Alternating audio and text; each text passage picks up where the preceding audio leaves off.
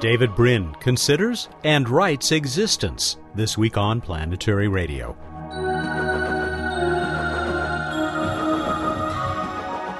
Welcome to the travel show that takes you to the final frontier.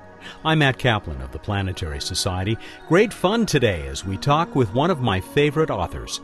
Hugo and Nebula award-winning David Brin has written a monumental and quite fantastic, though quite plausible speculation about humanity's not-so-distant future and its surprising first contact with extraterrestrial intelligence.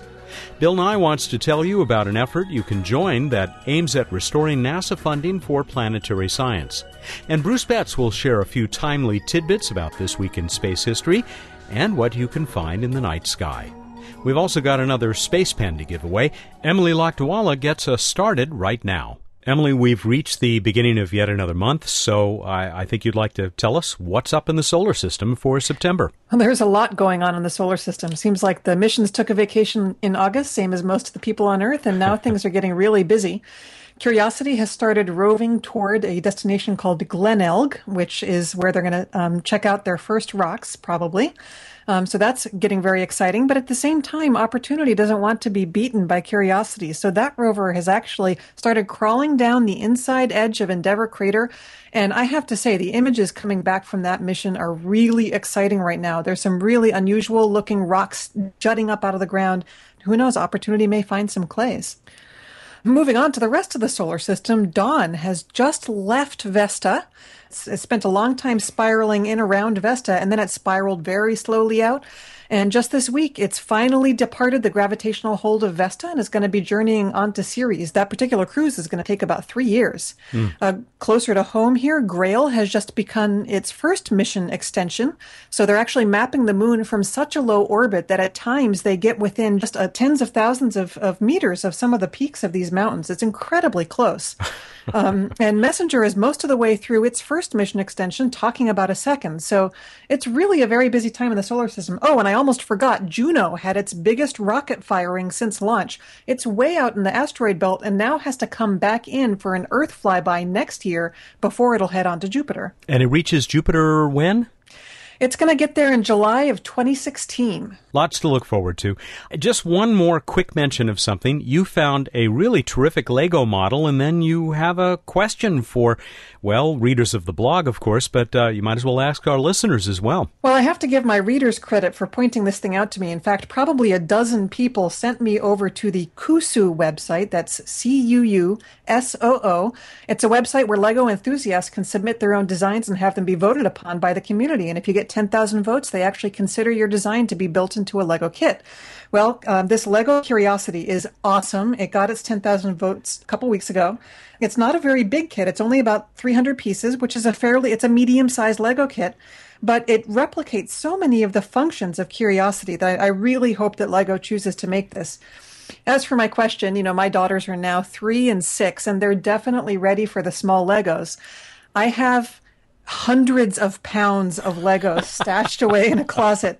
And, they're all carefully sorted because I was like constructing all kinds of things. I had them all in little hardware parts bins and stuff. And I don't really know how to introduce my children to my collection. I certainly don't want to bring the whole collection out at once. So I was actually soliciting advice from other parents who, I assume there's many of my readers who have faced the same problem. They have their own Lego collections from their childhoods and then they want to present them to their kids. So how did you do that? If you have any suggestions for Emily, you can join the, several other people so far who've written in to the blog. You'll find it at planetary.org, and that's where you can also check out her complete listing of what's up for the month of September 2012. Thanks as always, Emily. Thank you, Matt. She is the senior editor at the Planetary Society and our planetary evangelist. And here's the boss, the CEO of the Planetary Society, Bill Nye. Bill, welcome back to the show via Skype. We have something to talk about that I hope if anybody out there wants to take action on, they'll have to hear this show pretty soon because there's a deadline on this. Yes, we at the Planetary Society believe in what, Matt? Planetary exploration. And planetary exploration costs money. Although by the U.S. government standards, not that much money. So what we would like you all to consider doing is visit planetary.org and look the situation over. We are, in this case, not trying to influence a specific congressperson or senator. We are trying to influence the Office of Management and Budget and the Office of Science and Technology Policy. These are people that work for, if you will, the president. They work for the administration, and they make policy decisions. And we want them to consider funding or restoring the funding for planetary science, because if we lose this ability to land on Mars, humankind may lose this ability for a long time to come, for decades and years. There's very few people that can land the Curiosity rover on Mars. My understanding, Matt, is I'm not allowed to ask for a call to action. That's correct. But if you're of a mind, my listener colleagues, consider visiting planetary.org and looking things over. Yeah, at least you can learn more, and what you would do is click on the SOS sticker there up at the top of the page. Save our science. It's an important thing, and once again, the discoveries that the Curiosity rover making are amazing. Zap the rocks with the ChemCam laser, hoping to sniff out methane. I mean, if we found methane on Mars, Matt, or found the source of it, not easily explained by geological chemistry, but you would need something else like swamp gas making Mars microbes, it would change the world. Change the world at a very reasonable cost. To say nothing of, as you hinted at, the possibility of other major missions, which are not going to be cheap, but the return could be just as stupendous. For example, sending something to Europa and looking for signs of life there. Under the ocean. Crazy. Crazy. It's part of our solar system neighborhood. Thank you so much, Bill. Thank you, Matt. He is Bill Nye, the Chief Executive Officer of the Planetary Society, which is why he's encouraging people this way. You can't really blame him, can you? He is also the science guy, as I suspect you know. I'll be right back with another science guy, David Brin, our special guest, science fiction writer, and much, much more.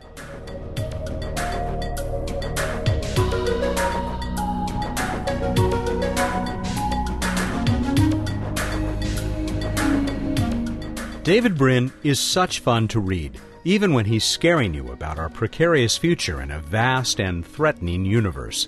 His latest work, with the modest title Existence, is no exception, though I believe he has surpassed his past work in considering the challenges and opportunities that face our species in the next 4 decades or so. He has built a fascinating, provocative, and supremely entertaining speculation about, well, you name it, society, artificial intelligence, climate change, oligarchies, space travel, what it means to be human, and how we might survive a first contact scenario that is unlike any I've seen before. He mostly writes hard science fiction, stories that are soundly based on real science. No surprise, this physicist and engineer has several patents and has earned multiples of every major science fiction award. He stopped by the Planetary Society for a conversation about Existence a few weeks ago. David, welcome back to Planetary Radio. It's great, and anything for the Planetary Society. Well, thank you so much. I mean, you help us out around here a little bit. I think you're on our board of advisors, so full disclosure up front. Here's more full disclosure. I love this book. This book is so much fun. There is really something on every page. There's a piece of innovation. There's a pun, which, might at times be a little bit disturbing, but most of them are pretty entertaining.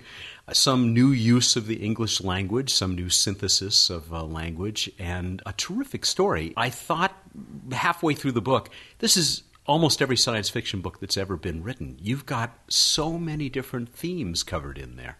Yeah, well, I did this once before with my novel Earth back around 1990, and that is following the notion that Dos Passos did in USA and John Brunner did in Stand on Zanzibar, of trying to really portray a near future world, 30, 40 years from now. And that's very challenging because if you took your own self from 30, 40 years ago and brought that person up to today, half the time she or he would be saying, wow, I never thought of that. And the other half the time they'd be saying, you mean you're still doing that? And so if you're trying to portray a real world of the near future, you're not doing a dire warning in which everything's stupid. You're not doing a Star Trek in which everything's solved. What you're doing is what we've got, and that is we've made a heck of a lot of wonderful decisions and breakthroughs over the last 50 years. And it's barely keeping us up. Mm-hmm. To cross this minefield of the 21st century so that our children's children might inherit Star Trek. But to get there, we're the ones who have the real adventure. And so I depict the world of 2048, 2050 as being one in which people by then have made an awful lot of really, really good decisions and discoveries since now, and have been horribly obstinate and stupid in others. And it's neither zombie apocalypse, nor is it fantastic hope. It's dangerous. But they might make it. Yeah. But the implication when I deal with the issues about aliens and the state of the galaxy and the Fermi paradox, why we might be alone in this galaxy, is that if we cross this minefield and get to the other side, and the minefield, 100 different ways we might die, that's the topic of the book. If we cross the minefield successfully, the scary thing is we might be the first in the galaxy to do so. Mm-hmm. And I don't know whether that's optimistic or it's really, really scary. But some of that fun of dealing with that scariness or optimism or that mix is part of what I wanted to get in the book. There is this first contact scenario that is central to the book, which is unlike any I've ever seen. It's quite fantastic, and yet in many ways it's much more plausible than a lot of other first contact scenarios that I've read. Well, yes, because most first contact implies interstellar travel. And I'm not saying it's impossible. I've used interstellar travel in some of my more sci-fi-ish novels, dolphins in space and all that. Mm-hmm. But in my opinion, sometimes you have to write about the world that Einstein gave us. And in the world that Einstein gave us, you either deal with radio like the SETI people are doing, and I deal with some of the flaws in the logic of SETI in this book, or what seems to be an under-noticed possibility is that pellets, messages in a bottle, will be sent between the stars, because the advantage of that is it's more expensive to send a pellet than one beamed message. But once you send a beamed message at another solar system, it just goes on past into outer space. Mm-hmm. You send a pellet or a message in a bottle or an intelligent probe to another stellar system, it can wait 1 million years, 10 million years, 100 million years until somebody intelligent grows up on this nearby planet. And what I posit in Existence is that this has happened a fair amount. And that there was first a wave of large machines like John von Neumann talked about that can make copies of themselves. And then came this new wave of these glass crystal pellets that this astronaut pulls in. And they can't do anything to us. They have no physical modality. They can't eat us. But that doesn't mean they can't mess with our heads. Yeah, they do. Oh, yes, they do. And peeling back the layer after layer after layer of motivations of these aliens. But again, that's just a way of holding up a mirror to the Earth's society of the year 2050. I think the society that I portray in 2050 is more interesting than the aliens. More of author David Brin and his new novel Existence are in your imminent future. This is Planetary Radio. I'm Robert Picardo. I traveled across the galaxy as the Doctor in Star Trek Voyager. Then I joined the Planetary Society to become part of the real adventure of space exploration. The Society fights for missions that unveil the secrets of the solar system. It searches for other intelligences in the universe, and it built the first solar sail. It also shares the wonder through this radio show, its website, and other exciting projects that reach around the globe. I'm proud to be part of this greatest of all voyages, and I hope you'll consider joining us. You can learn more about the Planetary Society at our website, planetary.org/radio, or by calling 1-800-9-WORLDS. Planetary Radio listeners who aren't yet members can join and receive a Planetary Radio t-shirt. Our nearly 100,000 members receive the internationally acclaimed Planetary Report magazine. That's planetary.org/radio. The Planetary Society, exploring new worlds. Welcome back to Planetary Radio. I'm Matt Kaplan. Existence is the monumental new book by David Brin. It's hard to imagine how more speculation about humanity's near-term future could be captured in a single volume. Existence is Brin's first major work of fiction in several years, and, in my opinion, it was worth the wait. I was talking to him before the break about the story's crystal pellets, sort of like large glass footballs that finally bring us proof that we are not alone in the universe. Well, and you have in these crystals that proliferate throughout our solar system, apparently, or have come here, there are all these alien species, and yet they are countered by this multitude of species that is inhabiting Earth, some of whom we aren't even fully, most people aren't even fully aware of. Well, the notion that human beings can like to be many. Let me explain that. In most human cultures, fear levels were so high that we kept our horizons of what is fellow tribesmen, and therefore what's murder to kill, really close. But it's a human phenomenon that when fear levels go down, as they have been, at least in Western civilization, and now all over the world as violence has decreased in the last 50 years, when fear levels go down, we tend to be like monkeys. And when we're less afraid, the horizons move outward. And this is one of the reasons why America moved into the era of repudiating old racisms and sexisms and things that limited the opportunities of other human beings, because all of a sudden, after several generations of low fear levels, all of a sudden we were saying, well, why shouldn't they be included? Then we get to use their talents. And one of the purposes I did in my Uplift books, where I portray the genetic engineering of dolphins and chimpanzees and other creatures up to the level of intelligence where they can then be members of our civilization, bringing their own styles of wisdom and own styles of argument and noise into our civilization. And we're certainly going to do this with artificial intelligence. And we do it with every generation with our kids, for crying out loud. The aliens that invade us every generation. And I'm from the 60s. I was one of those invaders. The point is that in this book, I extrapolate this whole tendency in directions that the readers might find surprising. The extrapolations are pretty magnificent. And there is a good deal in here for fans of your Uplift universe. They can get a good fix out of this one. There's one storyline, plot line. Well, one either could call this book a prequel to my entire Uplift universe, or like Prometheus, a slight offshoot, reboot.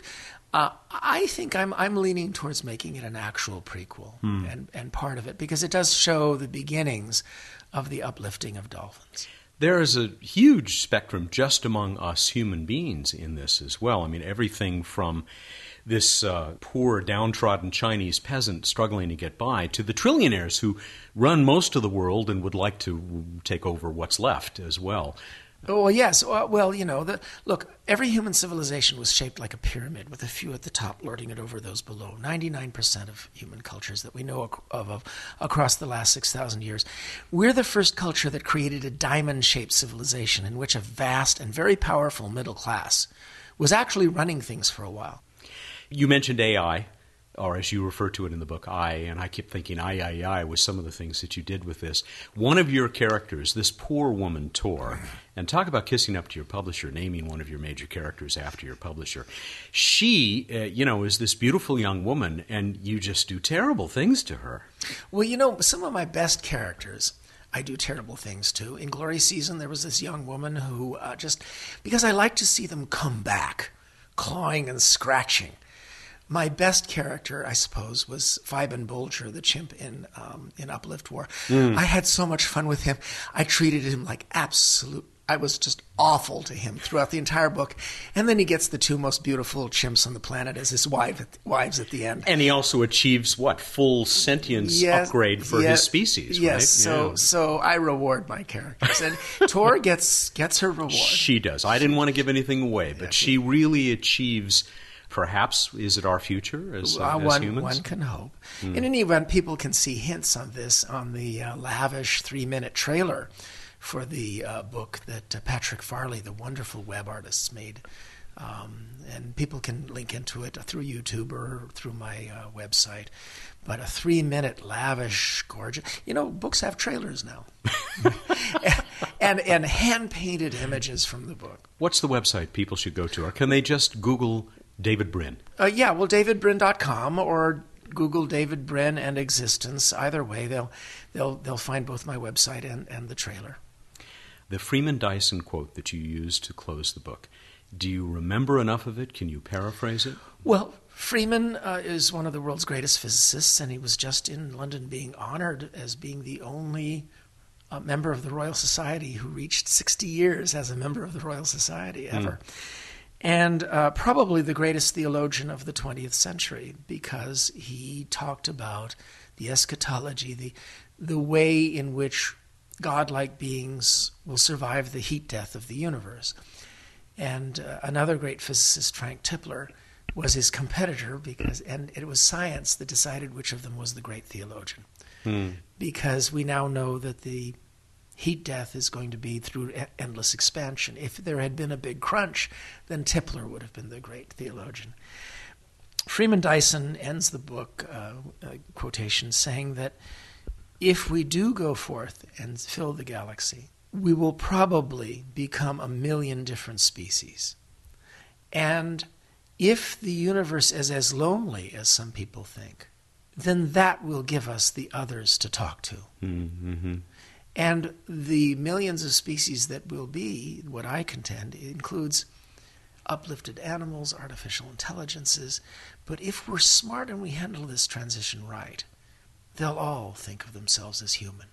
David Brin, astrophysicist, engineer, futurist, author. I counted 5 Hugos in your bio. Did I get it right? No, but almost. His latest novel that we've been talking about largely is Existence, published by Tor Books. It's available everywhere, all the usual places. It is highly recommended. I had a great time reading it.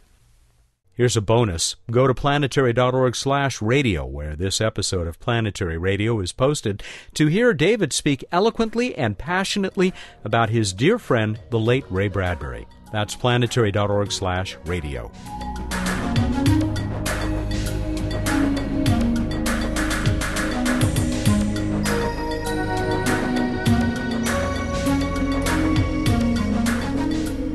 Time for What's Up on Planetary Radio. Bruce Betts is here, not in intensive care, though you've been under the weather for a little bit. I have. I've been trying out the joy of a respiratory flu in late summer.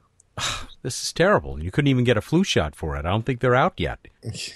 Yeah, well, I just decided this was easier and cheaper. Well, thank you for joining us regardless, and we'll get through this quickly, and you can get back to your sickbed. Please tell us what's up. Well, in the evening sky over in the west, Mars and Saturn getting lower and lower. Saturn on the left, but low in the west in the early evening. You can still see them.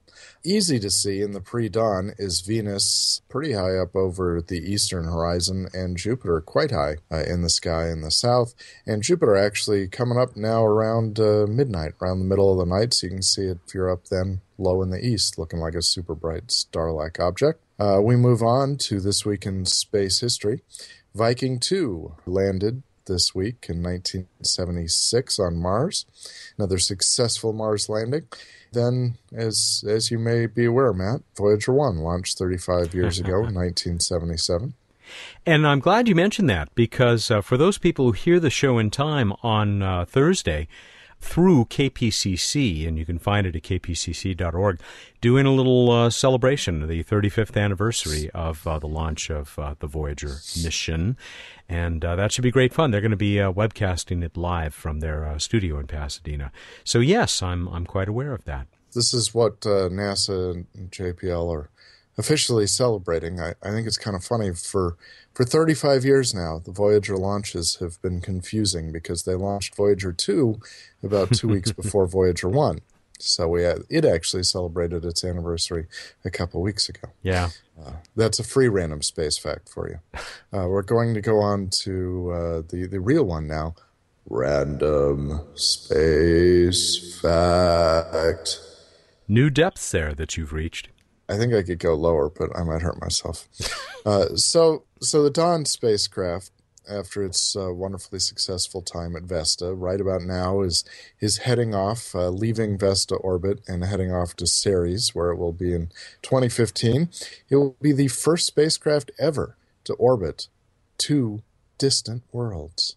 And I throw in distant because you have things that get launched into Earth orbit that have then, say, orbited the moon or something else. But in terms of 2 bodies outside the Earth-Moon system, it will be the first. Another free random space fact, Mariner 10 was the first to do a flyby of 2 distant worlds, in that case Venus and Mercury. Well, you're doing great. You're really doing yeoman's work here. So let's go on to the trivia and get you back to bed. All right. We asked you, how long is the reach of Mars Science Laboratory Curiosity's arm from the front of the rover body? How'd we do, Matt? This is so interesting because virtually everybody came up with the same answer, roughly 7 feet, or depending on how you look at it, 2.1, 2.2 meters. Except for one person. We got to give credit to Ron Bask, who went to great trouble to figure out how far the arm reaches beyond the front of the rover, since the arm is mounted a little ways back. And he said it's 1.45 meters, the working reach. Ron, if you had been picked by Random.org, we'd have gone with that. But our winner this time, chosen by Random.org, was Artur Anikic. He did that very nicely. Thank you so much. He is in the Republic of Belarus, the Minsk region, and he indeed gave us the reach of 2.1 meters. So Artur, congratulations. We're going to send you a space pen, a Fisher space pen.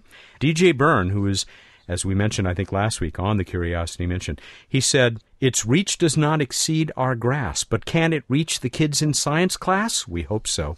But I especially liked Randy Bottom's response. My simple answer is infinite. Curiosity's reach is infinite, especially if you add our imagination.